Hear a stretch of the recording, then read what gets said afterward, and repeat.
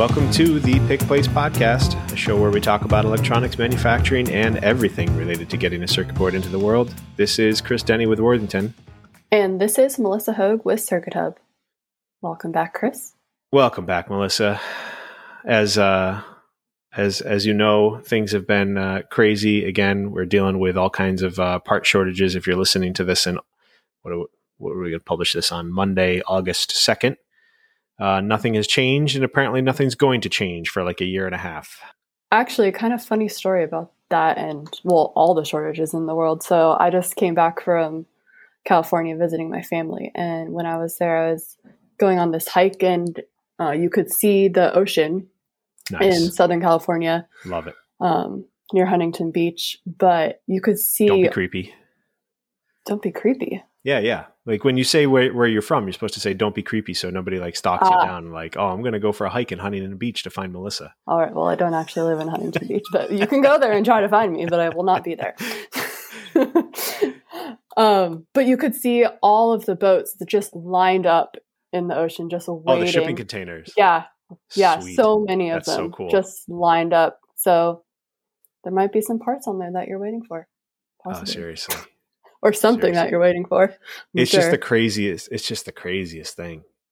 For example, the reason the part shortage makes our job more difficult, besides the obvious of like, can you get the part? Let's just assume we can get the part, right? Mm-hmm. Not being able to source all of the parts from one or two vendors just significantly adds to the amount of time it takes to buy, the amount of time it takes to receive, the amount of time it takes to kit. Like it just compounds all these problems. And then the opportunity for error.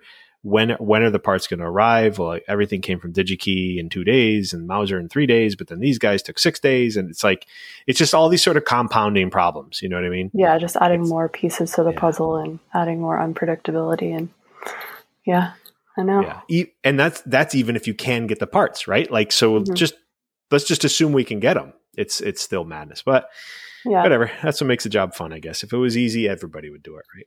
One more random fact that I learned. So my cousin works in product design, and she was telling me how a shipping container before COVID used to cost $2,000. And now a shipping container, which you can't even really get right now. Right.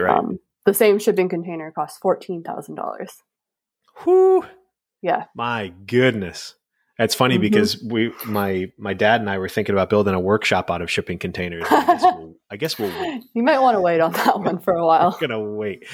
Yeah. That was going to be a 2022 project. Maybe we'll make it a 2023 project. We'll see. Yeah. Good idea. But more topic of shipping containers. Let's talk about PCB layout. Yes, that's what we're here for. I am a novice PCB layout engineer, and I love to dispense expert advice as a novice. Yes. It's nothing better than, it's like, you should do this. And then everybody who actually does this for a living and is a professional, like, no, you can't. No, nobody can do that. But I thought maybe we can at least touch on some things that, like there's tons of advice, and we'll have episodes in the future like this. And we have had some in the past with like Dave Wilcox about, design rules and best practices for fabricating a PCB, but there's just not that much advice out there for assembling a PCB, right? So like the overall advice we always give is try not to make things too small, right? That's just bigger's better. Just don't go crazy trying to fit, little, like we had recently one customer who they wanted to use a 1.4 millimeter by 0.8 millimeter BGA with 6 balls on the bottom of it. I mean, to put that into some context, that is not just smaller than a grain of rice. That's like significantly smaller than a typical grain of rice, with 6 separate solder joints on it, right? Yeah. And it's like, oh God, and they wanted to build like 3,000 of these things. And I was like, can you please research a different package? Like we'll do it, but you're just asking for, for problems at that point. I mean, we built a few hundred of them, no problem. And there was not a single yield issue, but like, I'm just nervous about that kind of stuff. Anyway, but that's, choose larger devices if you can. But this isn't about like component selection. I actually wanted to talk more about the design rules you use and the best practices for your layout, but not just how it will impact the fabrication of it, but how it will impact the assembly of it. So, for example, and let's just get right into it. Let's get into the meat of it with an example right away. VIAs, believe it or not, can have a significant impact on assembly. And now most people think, well, VIA, you don't use VIAs for assembly. And that's exactly right. So I always kind of assume people understand what these terms mean, but maybe not everybody does. And if you're not sure what I'm meaning by a VIA, I'm talking about something that is just transferring your signal or current or whatever it is that you're using it for from the top side of the PCB to the bottom side, or maybe an internal layer, depending on what you're trying to accomplish. But nothing gets soldered to it. Right. So it's like a plated through hole, but there's no, you're not going to put a pin in it. We're just talking about a VIA. So, okay. Most of our audience should probably understand what a VIA is, but I wanted to get that out of the way just in case. Believe it or not, a poorly laid out VIA can have a significant impact on the assembly process. So, for example, if the reason this is top of my mind recently is because we've been dealing with a lot of these things, and I thought, you know what? Let's just get an episode of good practice, best practices in your layout out there. And maybe this will be a part 1. I don't know. Maybe we'll do part 2, part 3. Maybe we'll keep it ongoing. But the proximity of your VIA to something that you have to solder can have a pretty significant impact on the assembly process. Because let's say, for example, you place a VIA, the most obvious one we can talk about is right in the middle of the pad, right? Say you got an 0805 and you're like, I'm just going to put a VIA right here, send the current through the board. Well, you got a big giant hole in the pad now. Where do you think all the solder is going to go? It's going to just get sucked right down in the hole.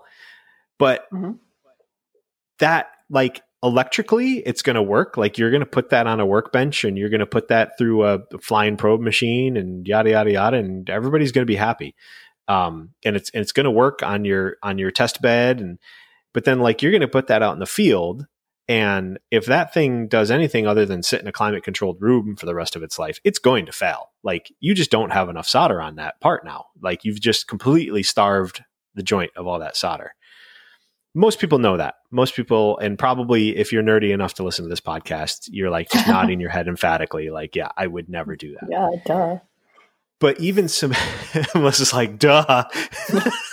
I love it. But even I've seen awesome typically, so you kind of get used to seeing engineers and you get to see their layouts and you're like, oh, this is one from Mike. This is one from Melissa. This is one from Jack. And you're like, okay, you kind of get familiar with how they do their layouts and the good ones. You see a layout from Jennifer and you're like, oh, this is going to be great because she always does a great job with her layout. And then every now and then you see some stuff and you're like, what in the world is going on here? So it's little things that maybe they know don't put a VIA in the pad, but they don't put a VIA even too close to a pad. Okay. So what we have had happen to us recently is this company we work with all the time. They do great layouts. We've had great success, good yields with them and everything, and been very happy with them. But then they sent us this one board recently. It was a bit more compact than normal, and they put their VIAs really close to some discrete 0402, 0603 chips and caps and resistors. And what happened was it was so close that the fab ended up not being able to fit masking between the VIA and the pad. So effectively, it's still doing the same thing. The solder paste is still just running into the VIA. So, try not to get them that close because you'll still end up with the same problem of draining solder paste into that VIA. So my recommendation, and this is not a minimum. I always like to give recommendations of what I call cozy minimums. I don't know why I use that term, but it's not just the minimum. It's a minimum with a little fat on it. So it's definitely safe.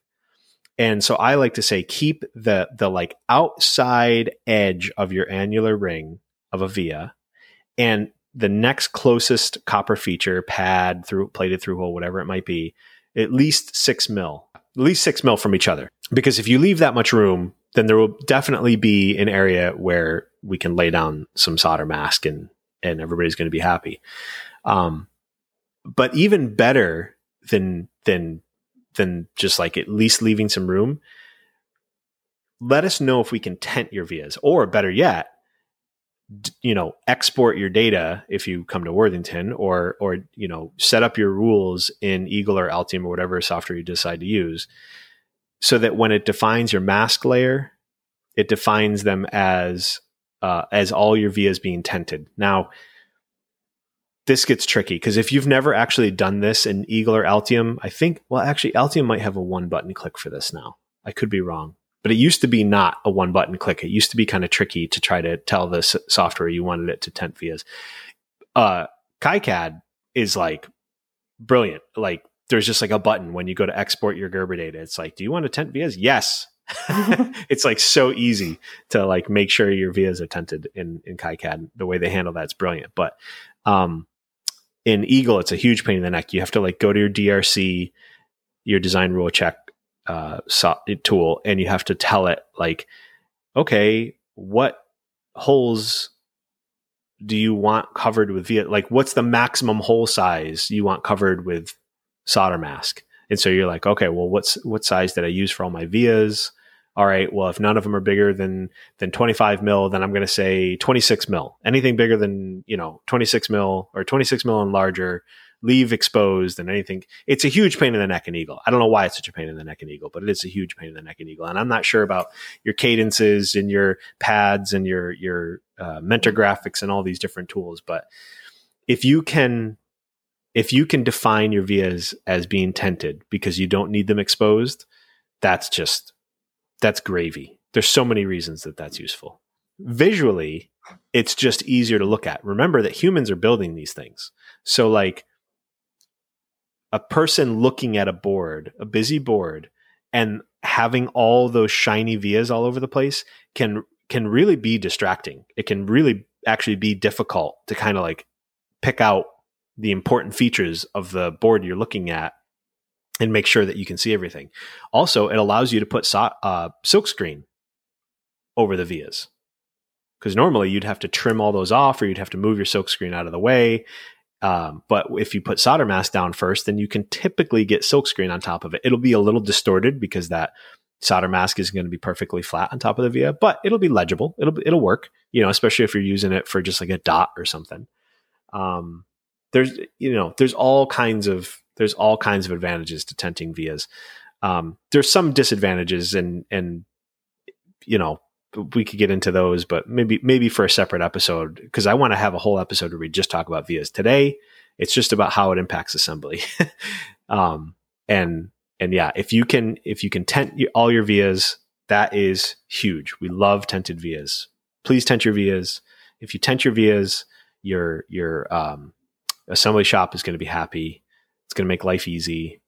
There's so many upsides to assembly to have tented vias. There's going to be no risk of solder bridging, because that's the other thing. So let's say, okay, you've done a good job. You've made sure to keep your vias 6 mil from the next closest copper feature. But you haven't tented your vias. Well, when we go to do through-hole soldering, if we're using an automated through-hole soldering process, and we have a via really, really close to a plated through hole that we're trying to solder, we generally try to avoid filling vias with solder if we can. There's a variety of reasons for this, because we don't always know if the vias will be used for testing and yada, yada, yada. Usually it's not a big deal, but sometimes we'll actually ask like, hey, do you mind if we fill this via with solder? But we're going to try to avoid it. And so then that's going to limit the size of the nozzle we use for maybe if we use a selective soldering process, or possibly we could accidentally create a solder bridge between that via and that plated through hole. So even 6 mil might not be enough. especially if it's near a plated through hole, maybe you want to go 12 mil or 15 mil away from the next, plated through hole, so that you definitely don't have any solder bridging on it. But if you tent it, if you cover that via with a solder mask, no big deal. Done. Easy. You're never going to get solder on it because it's covered in solder mask. Yeah. So this is Chris Denny pleading with everybody. Please tent your vias. Just please. One thing that I was talking to Dave, previous guest on the show, expert cam engineer for PCB Fab. I said, what size would you recommend people make vias if they want to make sure that they're tented? And he said no larger than 0.3 millimeters or 12 mil. If you have it around this size, then it will definitely be filled with solder mask and tented over, and you will have very positive results with that. Mm-hmm. You can go larger. Certainly, we've gone as large as like 30 mil, which is 0.75 millimeter, and been able to cover those vias with solder mask. But there's some potential fab defect issues, like you'll get this weird thing where it doesn't actually fill the via; it just kind of like covers the via. It's still fine, but like PCB fabs don't like to see that. But at the end of the day, it's not going to really impact the quality or the functionality of the board. So, but if you can try to keep your vias nice and tidy, 0.3 millimeter or 12 mil, you'll have good success. And I'm talking about the actual hole itself, if that wasn't clear. I'm not talking about the annular ring size. I'm talking about the physical hole. If you did it about 0.3 millimeter, you should be in good shape there. That's a pretty small hole. Like, it's kind of a pain to drill holes that size, but it's not like impossible. Like they do that all the time, even down to 6 mils. I forget where they have to start using a laser drill. It might be like 6 mil. They have to start using a laser drill somewhere around there. But like at 12 mil, you're still using a steel drill. You're still, not too bad. So that's vias. Let's talk about edge clearance. So, normally when you hear, definitions of, what's your minimum edge clearance, yada, yada, yada. And we're talking about copper to the edge of the PCB. Let's just talk about copper. Let's not talk about holes here.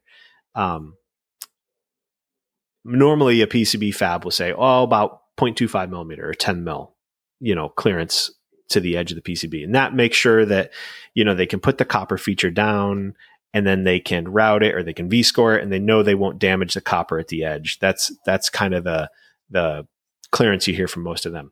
But that's for the fab process. That does not take into account the assembly process.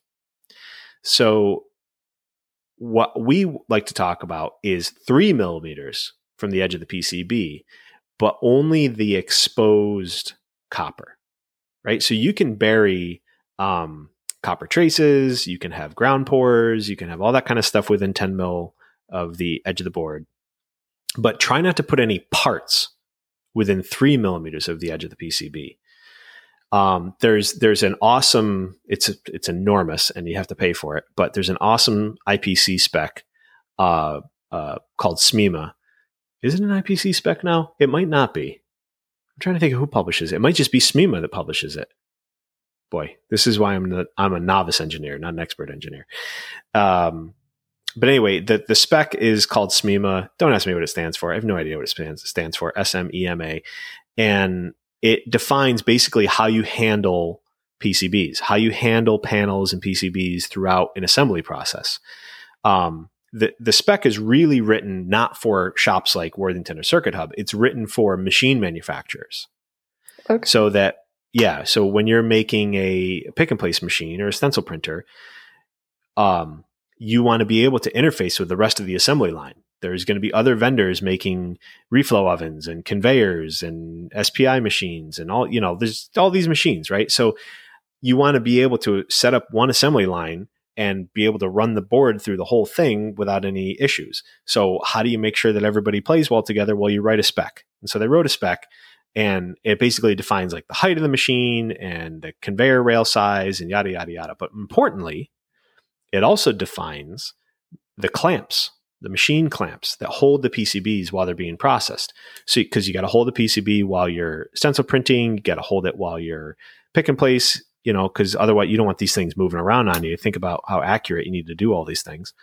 It defines, the size of the fingers on a reflow oven, on a wave solder machine, all these kinds of things. And that spec is 3 millimeters.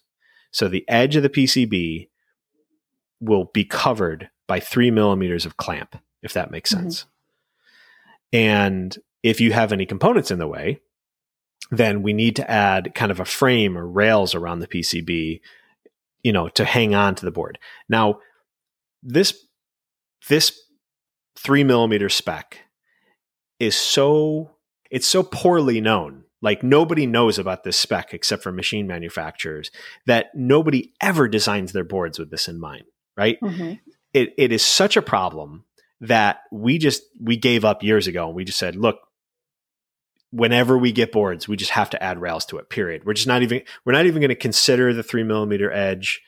It's such a problem. We're just going to add rails to everything, and we're going to put our fiducials on there. We're going to put our tooling holes on there, and we're just going to move on, because it's impossible to try to, get everybody to switch their designs to make sure that we have 3 millimeters of clearance, to make sure that we don't have to have these rails. But what are the advantages of not having rails? Then you don't need to depanelize the rails, right? Okay, you don't need to remove them from the board. You get a nice, clean, routed edge from the PCB fab, because they're just going to, use a nice router on the edge. So the rails we tear off, they have these beautiful edges, these beautiful, perfectly routed, machined edges. And we throw them all out. We recycle them, obviously. But we need those in order to handle it through our process, because we have no idea if you're going to give us the clearance that we need.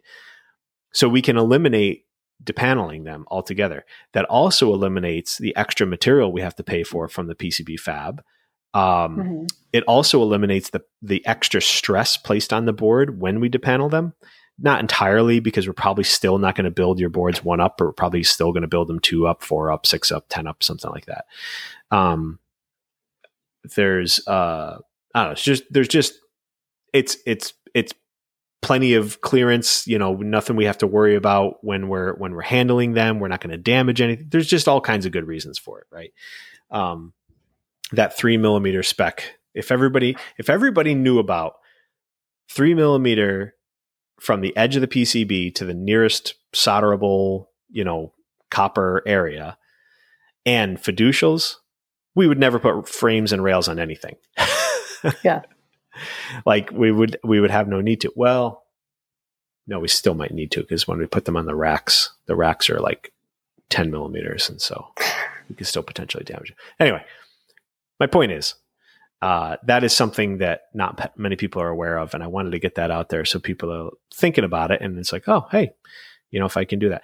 But if you're listening to this and you've got a good design and it works, and you have 1 millimeter of clearance don't worry about it. Like I said, it's such a pervasive problem that we've just solved it by adding rails and frames to everything at this point. Like don't worry about it, I guess is my point. If you've got a design that works. But if you're designing something from scratch and you can give yourself 3 millimeters of clearance from the edge of the PCB to the nearest solderable feature, then great, do that for your new designs. And that'll be pretty nice, because what'll happen is, let's say, you go from, oh, hey, it's kind of a cool product and we're building a couple hundred a month or something like that. And then, somebody picks it up and it goes viral, and all of a sudden you're selling like 2,000 a month. Well, now though, the added costs of those frames and rails and the depaneling process and everything, that can start to add up. And if you've already designed your board in mind without the need for those frames and rails and the extra depaneling time, then there you go. You've saved yourself all that money. So it's just kind of like thinking ahead, so that you don't run into these sorts of issues in the future and have to continue to pay for these processes that otherwise you wouldn't have to think about. It reminds me of like I'll see if I can find this for the show notes, but there's this famous sort of, I don't know where the heck it comes from, but there's like a cartoon drawing of an engineer, or like, a designer, a factory, the logistics process, the consumption of energy used to use the product, and it has a shadow behind each one of these things. And it's like, which one of these things casts the biggest shadow in cost, right? Is it the designer? Is it the logistics? Is it the factory? Is it the use of the product? Well, it's always like 90%, the designer casts the biggest shadow. They're going to have the biggest impact on the cost and quality and longevity of every product. And so thinking about these things ahead of time, then it's, you're going to have significant savings when it comes to manufacturing. You're going to improve quality, all these kinds of things. So yeah, that's my point. Think about these things ahead of time. But if you haven't, like I said, don't stress about it too much. But if every engineer in the world listens to this podcast and starts designing their boards with the 3 millimeters, then we might be able to eliminate rails completely. Is that what you're saying? That's right. We could possibly do that. Now, like I said earlier, we have racks that we put these PCBs into that we'd have to reconsider, but we can make and you it also redesign the racks. Yeah, no, like seriously, at the end of the day, you get different racks that can handle the 3 millimeter clearance. You're out like $1,000 worth of new racks versus, how many thousands and thousands and thousands and thousands of dollars are wasted on rails and depaneling every year. It's a drop in the bucket in comparison. So yeah, I would be very pleased if all of a sudden every board showed up with 3 millimeter edge clearance on the edges. But even if they do that and they still don't put copper fiducials on the board, then it doesn't matter. We still need to add rails to it because we've got to add fiducials. All right. Well, that I think brings you into your next point. Yes. We need fiducials. At least 2 fiducials on your board. And if you're not familiar with fiducials, you're not alone. So many PCB designers are not familiar with fiducials. They're basically just a dummy copper feature on the board, usually like a 1 millimeter circle. They can be a 0.5 millimeter circle, but that's about the smallest you can get to be reliable. I recommend my cozy recommendations, right? Oh, by the way, the 3 millimeter edge clearance is not a cozy recommendation. That's a minimum. My cozy recommendation would be 5 millimeters, by the way. Here we go. 3 millimeter. We got 20 minutes of Chris saying 3 millimeter, and it's not even my actual recommendation. 5 millimeters is my actual recommendation. Anyway, I digress. But on your fiducial, I recommend a 1 millimeter copper feature and then a 2 millimeter, kind of outer diameter of the mask clearance. So kind of like if you think about it, your annular ring would have a length of, I guess, what would that be? 0.5 millimeter or 1 millimeter? I'm trying to think. No, it'd be the annular ring would be about 0.5 millimeter. So your copper circle is 1 millimeter, and your annular ring of solder mask clearance is 0.5 millimeter. In other words, the total diameter of your solder mask clearance is 2 millimeters. The total diameter of the copper is 1 millimeter. And the reason you do that, and a lot of people find this surprising, why do you pull the mask away from the fiducial? That's because lighting will reflect off of mask very well. It typically, mask is very shiny. It has kind of like a glossy appearance. And when you shine a light down on that with your vision systems on your machines to see where the fiducial is, it's going to see all this extra light coming from the mask, and it's going to, I don't know where the copper is. I can't tell you. Sorry. And then you're just, you're SOL. You can't move on.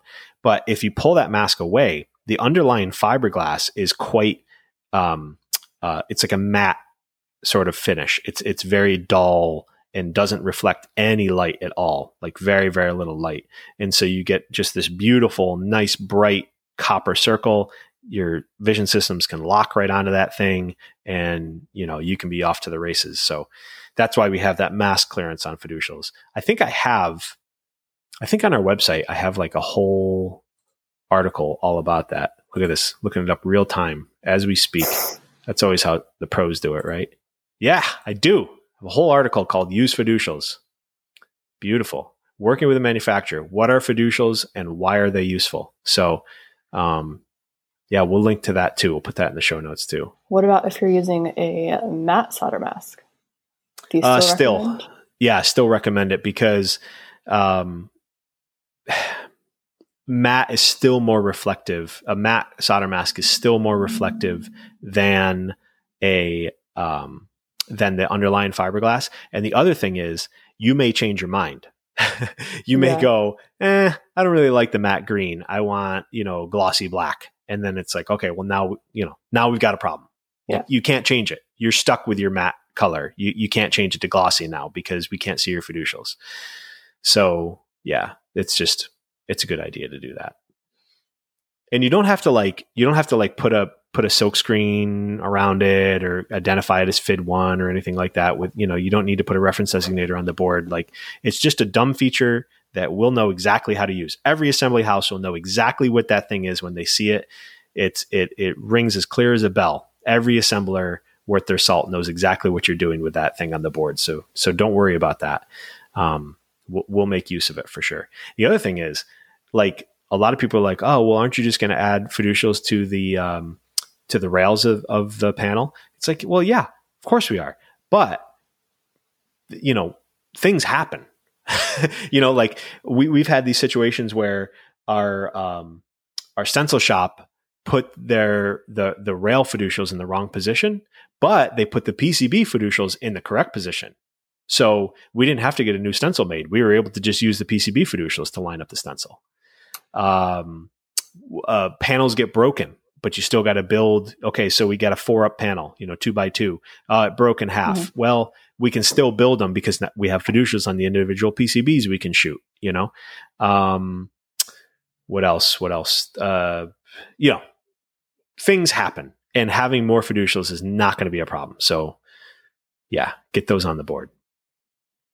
Make Chris happy here.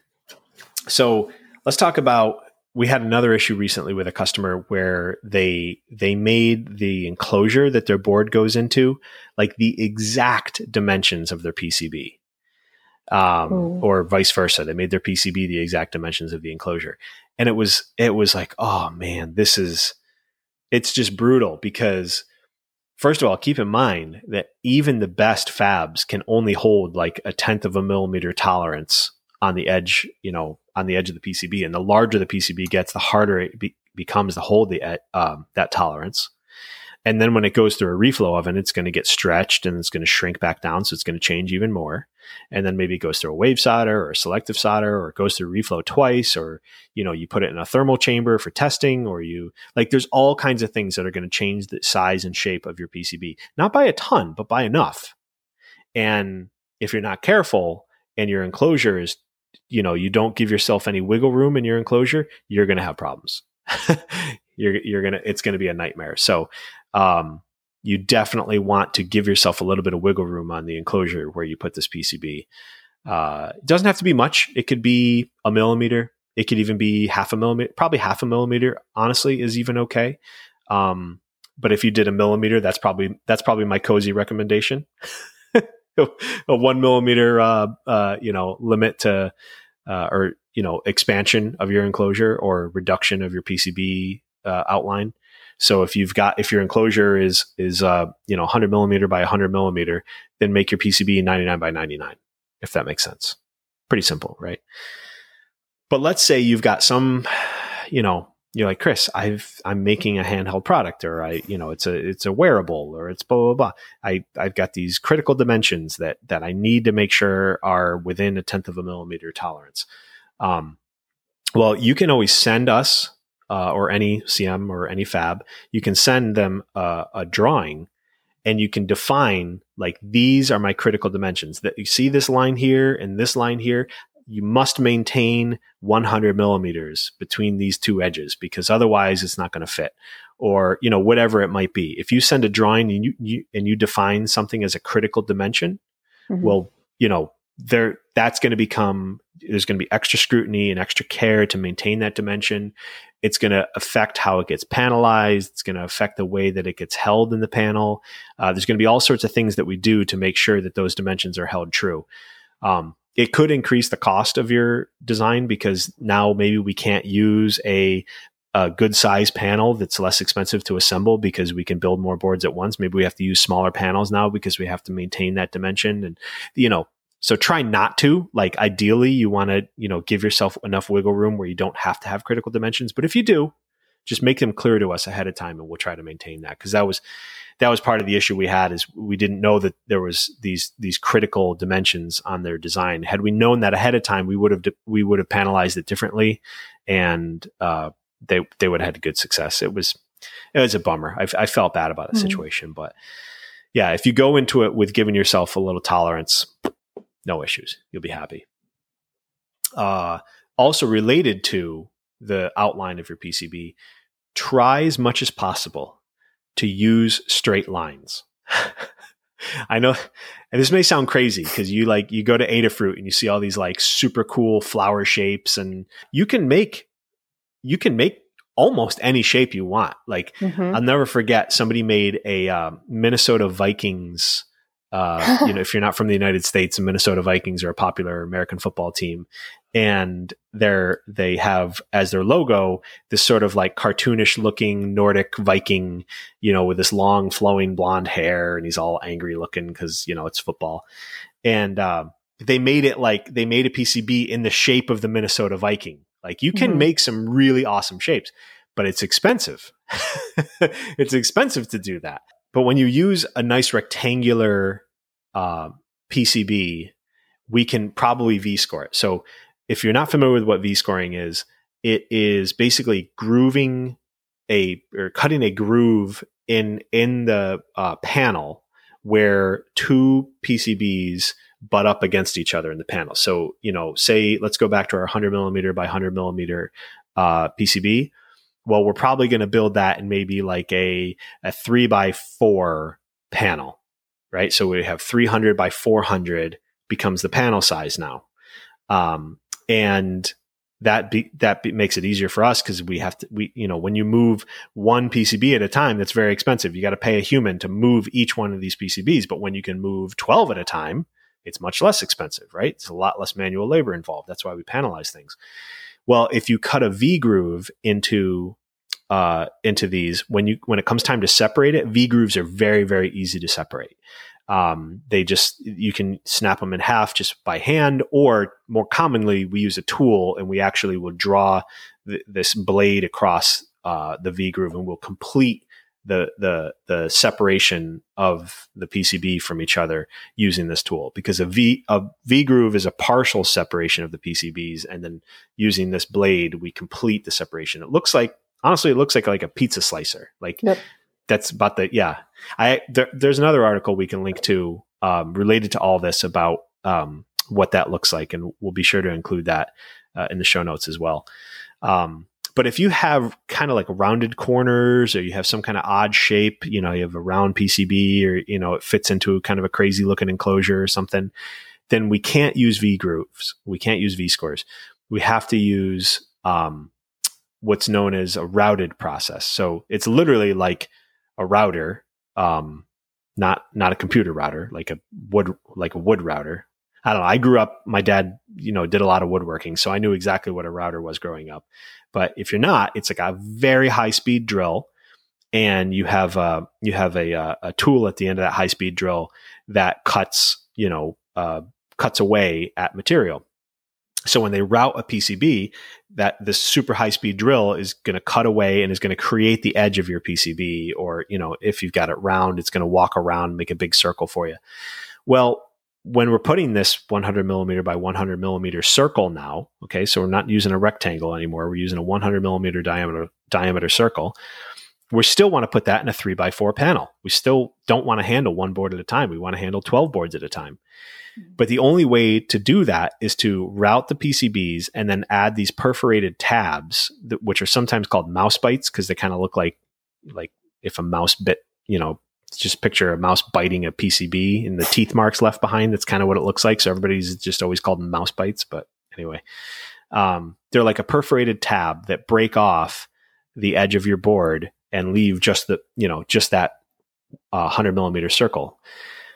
But the problem is, where it's broken off leaves this kind of a, what would you call it?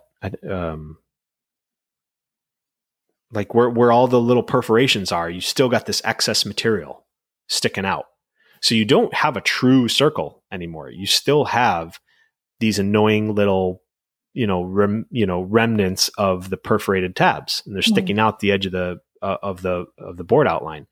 Well, that can become a problem, because what if your enclosure is, 100 millimeters by 100 millimeter, it's Chris, here's my critical dimensions. I got to make sure this is a perfect circle or whatever. We're going to have problems trying to achieve that, because you've got those perforated tabs. One way to solve that is by literally filing them, like a nail file, like not too different from, yes, manually filing these things away. Or we've even, like, in the worst cases, we've used like a belt sander, very carefully, but use like a benchtop belt sander and kind of, just take the edge of those perforated tabs off. It's awful. Like, you don't want to pay somebody to do this. Trust me. Like, this is just a waste of time. It's a waste of money. Nobody wants to do it. Like, nobody's like, you know what I want to be when I grow up? I want to be the guy that runs a belt sander, right? Like, no, like, nobody wants to do that job. I'm grateful for the people that do that job. I got to tell you, the culture at Worthington Assembly is amazing, because, I just explained, like, how painful that job is, but anybody in the building at Worthington would just be like, yeah, okay, I'll get it done. Like, nobody's going to whine about it. Like, we just get stuff done. It's awesome. But at the end of the day, that's kind of a waste of time. Like, it's a poor design if you have to take these things off. Well, I worked with a customer years and years and years ago. They made a really cool consumer product. Consumer-ish. It was for retailers. And it had this really cool looking enclosure, and it was really, it was very user facing. So they wanted it to have a very particular kind of look. And so they couldn't use a nice rectangle like I always recommend. They had to have it in this particular shape. And they're ordering thousands of them. And I'm like, look, guys, this is crazy trying to file off each of these. We've got to do something. And they came to us first, and they said, hey, what if we recess the edge of our PCB where you put those perforated tabs? Like, what if we do like a little cutout where you can put those perforated tabs? So once you snap them off, they're not proud of that edge anymore, and it'll fit inside our enclosure. No problem. We won't have these little, nubbins sticking out and making it difficult for us to push this into the enclosure. And that's the technical term, nubbins. I like that. Yeah. Just ask Carol. She'll tell you. Little inside joke. Carol loves to use the word nubbins for little things that stick out the edge. Everybody knows what they are. As soon as you use the term, you're like, yeah, it's a nubbin. Of course, I know what a nubbin is. But yeah, you don't have those things getting in the way. So I have had in my drafts folder of our blogging software a draft of this article for, I kid you not, over 3 years. I started writing this article 3 years ago about the process to recess the PCBs, recess the edge of the PCB so that you can put a perforated tab in. And knowing that this podcast was going to be recorded today, I finally published it today. So it's officially out in the wild. You can find it on our website, Recessing Your PCB Edge for Perforated Tabs. We'll include it in the show notes too. But this is a great way of maintaining sort of those critical dimensions that you need, but also at the same time, not forcing a bunch of manual labor to get it that way. I love it. I just thought it was a brilliant idea, and I just decided to steal it, unreservedly and recommend it out into the world. It would be funny if the original engineer who worked with us on this was listening to this and was like, I know exactly what he's talking about. He's talking about my product. If anybody's ever ordered a PCB from Oshpark, fantastic PCB prototyping company, I can't recommend them enough. They always send you, no matter what, they send you your boards with these perforated tabs. And sometimes they don't even break them off. Sometimes they leave them right on there. At least we have the decency of breaking them off. And so if you've ever gotten boards from Oshpark, you know exactly what I'm talking about with these perforated tabs. So make sure to, keep this in mind when you have an odd shape of a PCB. And the best way to kind of deal with it is to just reach out to us ahead of time and say, hey, I've got an odd shape. I have these critical dimensions. I can't deal with, these perforated tabs. What can we do about it? And it's not as simple as like you just defining where you want the perforated tabs and creating the recessed areas. You actually have to, it has to be a collaboration between the designer, the assembler, and the fab house. All three parties have to be involved in working up this design, because the panel design is going to be impacted by the PCB fab. And then where your perforated tabs are and how many of them there are is going to have a significant impact on the assembly process. It'll also have an impact on the fab process, but it'll have a significant impact on the assembly process, because if you only use a couple little tabs and you got a great big giant board, it's just going to fall. Like those tabs aren't going to hold it in place. You might need 3, 4, 5, 6, 7, 10 tabs to hold your PCB in the panel. So we really need to you have to go, all right, so here's my rough design. Here's my outline. Let's talk to the assembly house. What panel size works for them? They'll talk to the fab house. The fab house will figure out what panel size works for them. They'll agree on kind of the overall, is it going to be a 2x2 or a 3x4 or a 2x1 or whatever? And then we'll say, okay, we want to put perforated tabs here. And then you go back to the designer. Can we put perforated tabs here? And he'll say, you can put them here, here, and here, but this one you have here, I can't, I've got to put my Bluetooth radio, antenna there or something. And so it's like, okay, well, all right. So back to the assembly and the fab. All right, we got to move this one over. Can we move this one over? And then we go back to the designer. Yes. Okay. Everything looks good. And once all three parties agree on how to do that recessed, area of the edge, then the designer can put those recessed areas in. He can include a drawing of the importance of putting the perforated tabs in those recessed areas, and then he's going to be very happy. Boards are going to ship. They're going to be easy to depanelize. We're not going to have to spend time filing these things. They're going to fit in the enclosure just fine. It's going to be great. So that's it's a cool process. We've had a lot of success with it with a number of customers over the years, and yeah, I can't recommend it enough. Cool. Yeah, that's really clever. I want to have more episodes like this, just kind of like a quick takes on, layout advice from a novice engineer. I think this should be a part 1. I agree. And then in like 3 years, we'll have like a part 2. Well, we'll have lots of other advice before then, I'm sure. That's right. Yeah. And you mentioned we also want to take all these tips and, make them into a little cheat sheet type of thing. Yeah. I would. It's been like my dream to do that. Yeah. Which I actually just did for the SMT or through hole episode that we had. Oh, nice. Yeah. Did you publish that? I'll link it in the show notes as well. Yeah. That'd be awesome. Yeah. More of those. We get, we do get requests from time to time from people who are like, I love it, but I'm like driving when I'm listening to it. And then I forget like, oh, did he say 3 millimeters? Did he say 5 millimeters? And could you, write it down somewhere? Could you, have pictures or notes showing, these things? And it's like, yeah, it's a lot easier to talk about it than it is to write it all down. Mm-hmm. But we got to do it. You're right. I'm glad you're starting to do that, and get me involved, and don't be afraid to just give me a punch list of stuff you need, and we'll put it together. Yeah, for sure. All right. I think it's time for the most important part of the show. Yes. I'm so excited about this one. Chris's ranting session of the week. This is low hanging fruit. I understand. Like the reason I love my pet peeve on printers and perforated pull tabs on cardboard boxes is because they're like these weird nuanced things that nobody ever thinks or complains about, except for me. Mm-hmm. But this one, lots of people complain about, but I am wholeheartedly on board with this complaint. And that is America's lack of complete adoption of the metric system.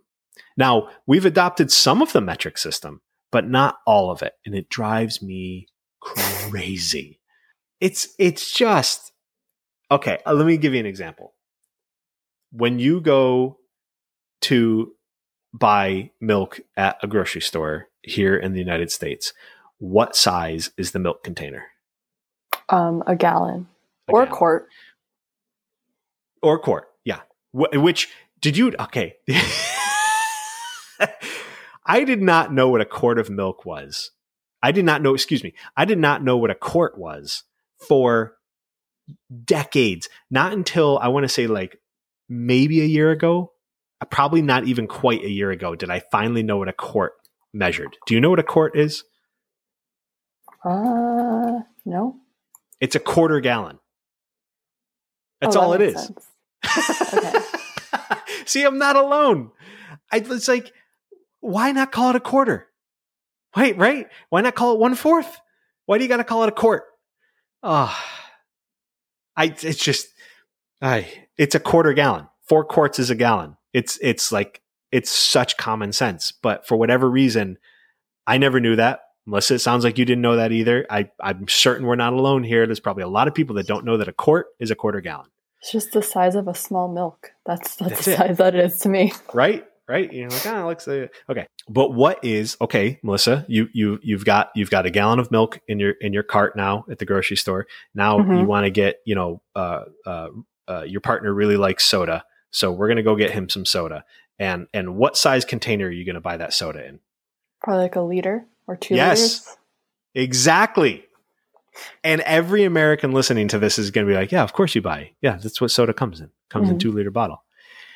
It's not that we can't adopt the metric system. It's not like there's anything inherently different about Americans that for whatever reason, we just can't wrap our poor little minds around, liters and kilometers an hour. It's just like, for whatever reason, we've refused to. It drives me crazy. It drives me crazy. And you see, once you get used to a certain unit of measurement, you don't think about it anymore. When you buy soda, you buy a 2 liter bottle of soda. When you buy milk, you buy a gallon of milk. If milk came in a liter, you would just know, oh, this is a liter of milk. This is a 2 liter thing of milk. Like, it's not going to be confusing. It'll be confusing for like a week, and then you'll get used to it. Like, we should that's it. Done. Just eliminate all the English measurement system, the standard measurement. What do we even call this thing anymore? I don't know. Antiquated is what we call it.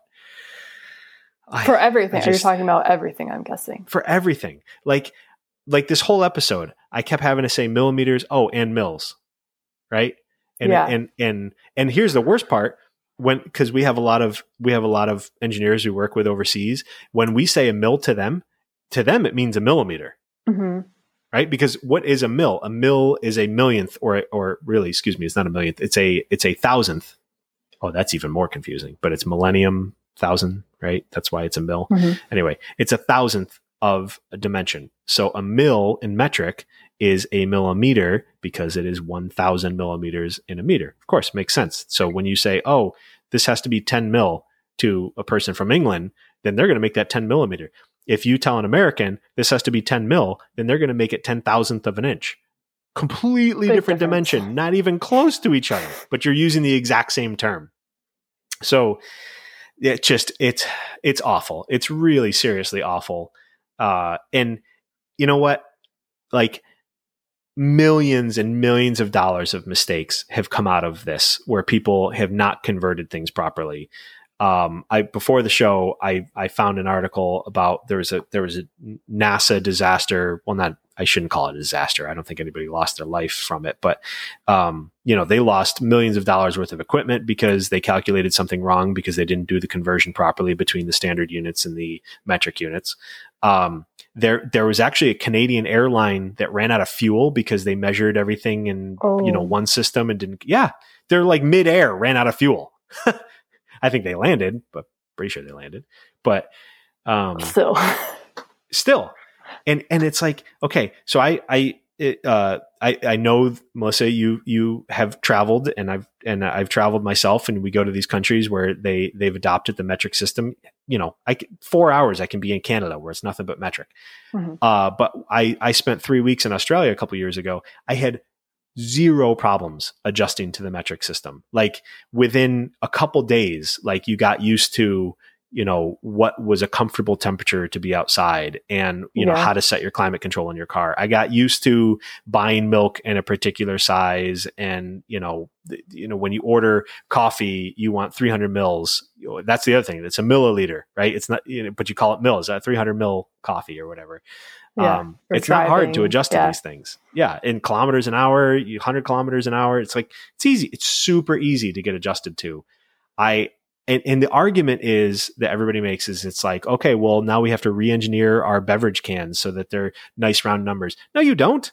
You just start selling it as a 355 milliliter can, which is 12 ounces, by the way. Like, okay, so it's kind of annoying to say 355 milliliter. So what? Can we please just, this is, I'm just so tired. Like, okay. For example, and a lot of people will say like, oh, well, just quit your whining, quit your belly aching. This just is the way it is. Well, imagine if there was like 2 different ways of measuring time. It's like, oh yeah, well, if you go to England, they don't measure time in 24 hours. They measure time in, like 14 hours. And it's like, we have standards for a reason. We have a 10 base numbering system. There's not a country that uses like a 16 base numbering system, except for electrical engineers, which God bless them, but that's how transistors work. But like everywhere in the world, we use a 10 base numbering system. Nobody uses anything but a 10 base numbering system for math and counting and all sorts of things. So like, standards are there for a reason. Can we all just get on board with the metric standard? Oh, that's what they call them. Freedom units. What? That's sort of like the passive aggressive way of saying standard units. Freedom units. That's the word I was trying to think of earlier. Because America and our freedom. Leave it to America. Yeah, it would turn into like a political thing. I'm sure there's some politics behind it. I'm sure there is. There's got to be some, politician that got paid off by some lobbyist for GM or who knows, said, I don't want to have to convert all of my, if I'm going to make a Fox body Mustang, it's going to be in English units. And I don't know. It's just right. Cause wasn't it like the 80s when America decided to convert and then they didn't really convert? Or they did, but they didn't. Mm-hmm. That's why, like some things, like some industries, like soda, went to liters, and then milk was like, nope, we're still doing gallons. Yeah. Well, okay. So I guess that's kind of. I mentioned I had a little tangent off of that, and I think you might have listened to the same thing. But yeah, when the Canadians converted to metric, I think in the 60s or 70s, yeah, they were the milk industry was like, well, now we would have to redesign all of our tooling and all the bottles, and it'll be expensive, and that's why they started using bags. Because it was a lot. Yeah, it was a lot easier to just you can fill up the bag as much as like to the right size, and then use the bag instead. So they didn't have to. That's right.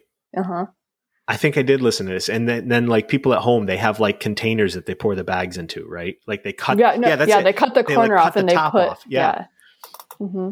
And it's just like a thing that like everybody's like, oh yeah, this is my milk container that I refill, and that's probably like talk about like eco-friendly. Like how awesome is that? You just have this tiny little bag that holds your milk, and then you reuse your hard container over and over rather than buying a new hard container every time. That's brilliant. I love it. Yeah. I think a lot of the provinces have since converted back to the jugs or whatever. Oh, dang. I think I was praising them. One of the provinces, I think they're still mostly bags. That's awesome. I think that's super cool. I sort of love the whole like the idea of like a refill as opposed to a virgin container. This is why I kind of hate water bottles. Like I hate individual use water bottles. Doesn't everyone? Drives me. No, people love them. I mean, they're convenient. They're convenient. And if you're on a road trip and you forgot to bring a bottle of water that you can refill and you need water, you run into your 7-Eleven or whatever and you grab a bottle of water. It's super convenient. I get it. But whenever, I go to somebody's house, because I don't do this at my house. But whenever I go to somebody's house and I'm like, oh, I need some water, they're like, here, and they hand me a bottle of water, and you look and they've got like 3 giant stacks of water bottles. You're like, is there something wrong with your tap water? Like, is there poison in your tap water? Anyway, yeah. Metric system. Go metric system. Let's do it. It's not going to be in my lifetime. I doubt it. I doubt it. I wish it was. I really do wish it was. I wonder, you know what? I wonder if like every vehicle sold by 2030 or whatever, everybody's saying that they're not going to make internal combustion engines anymore. If it all becomes electric and like there's the one less, like, because that's the big thing. Everybody talks about a gallon of gas, right? That's the sort of thing that everybody points to, a gallon of gas. When people stop buying gallons of gas, will they be more open to buying liters of milk? Like, I wonder, maybe. True. And then can we start to buy liters of beer and liters of what other liquids? Well, wine. What do you buy wine? 750 milliliter bottle, right?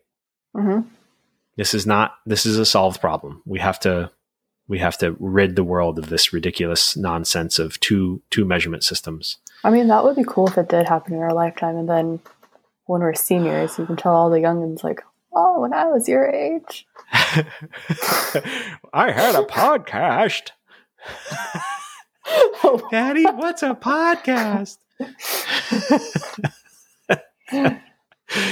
Oh, yeah. We'll see. All right. I hope everybody enjoyed my my pet peeve about the metric system. That's low hanging fruit. I got to come up with a better one. I got to come up with it. That's pretty sad. I can do better than that. Let's be done with this show, Melissa. We're done. I'm done ranting. I've had enough. It's a good day. Good. All right. As always, please reach out to us if you agree that the metric system should be adopted wholeheartedly here in the United States. And what other country? There's another country that uses it. I forget. I don't know. Either way, America should adopt it. And if we shouldn't adopt it, please let us know by contact@pickplacepodcast.com. You can email us there, or you can tweet at us at Circuit Hub or at WAssembly and tell us how wrong I am about the metric system. Thanks for listening to the Pick Place podcast. If you like what you heard, consider following us in your favorite podcast app, and please leave us a review on Apple Podcasts or wherever you get your podcasts from. Thanks, everyone. Thanks, everybody.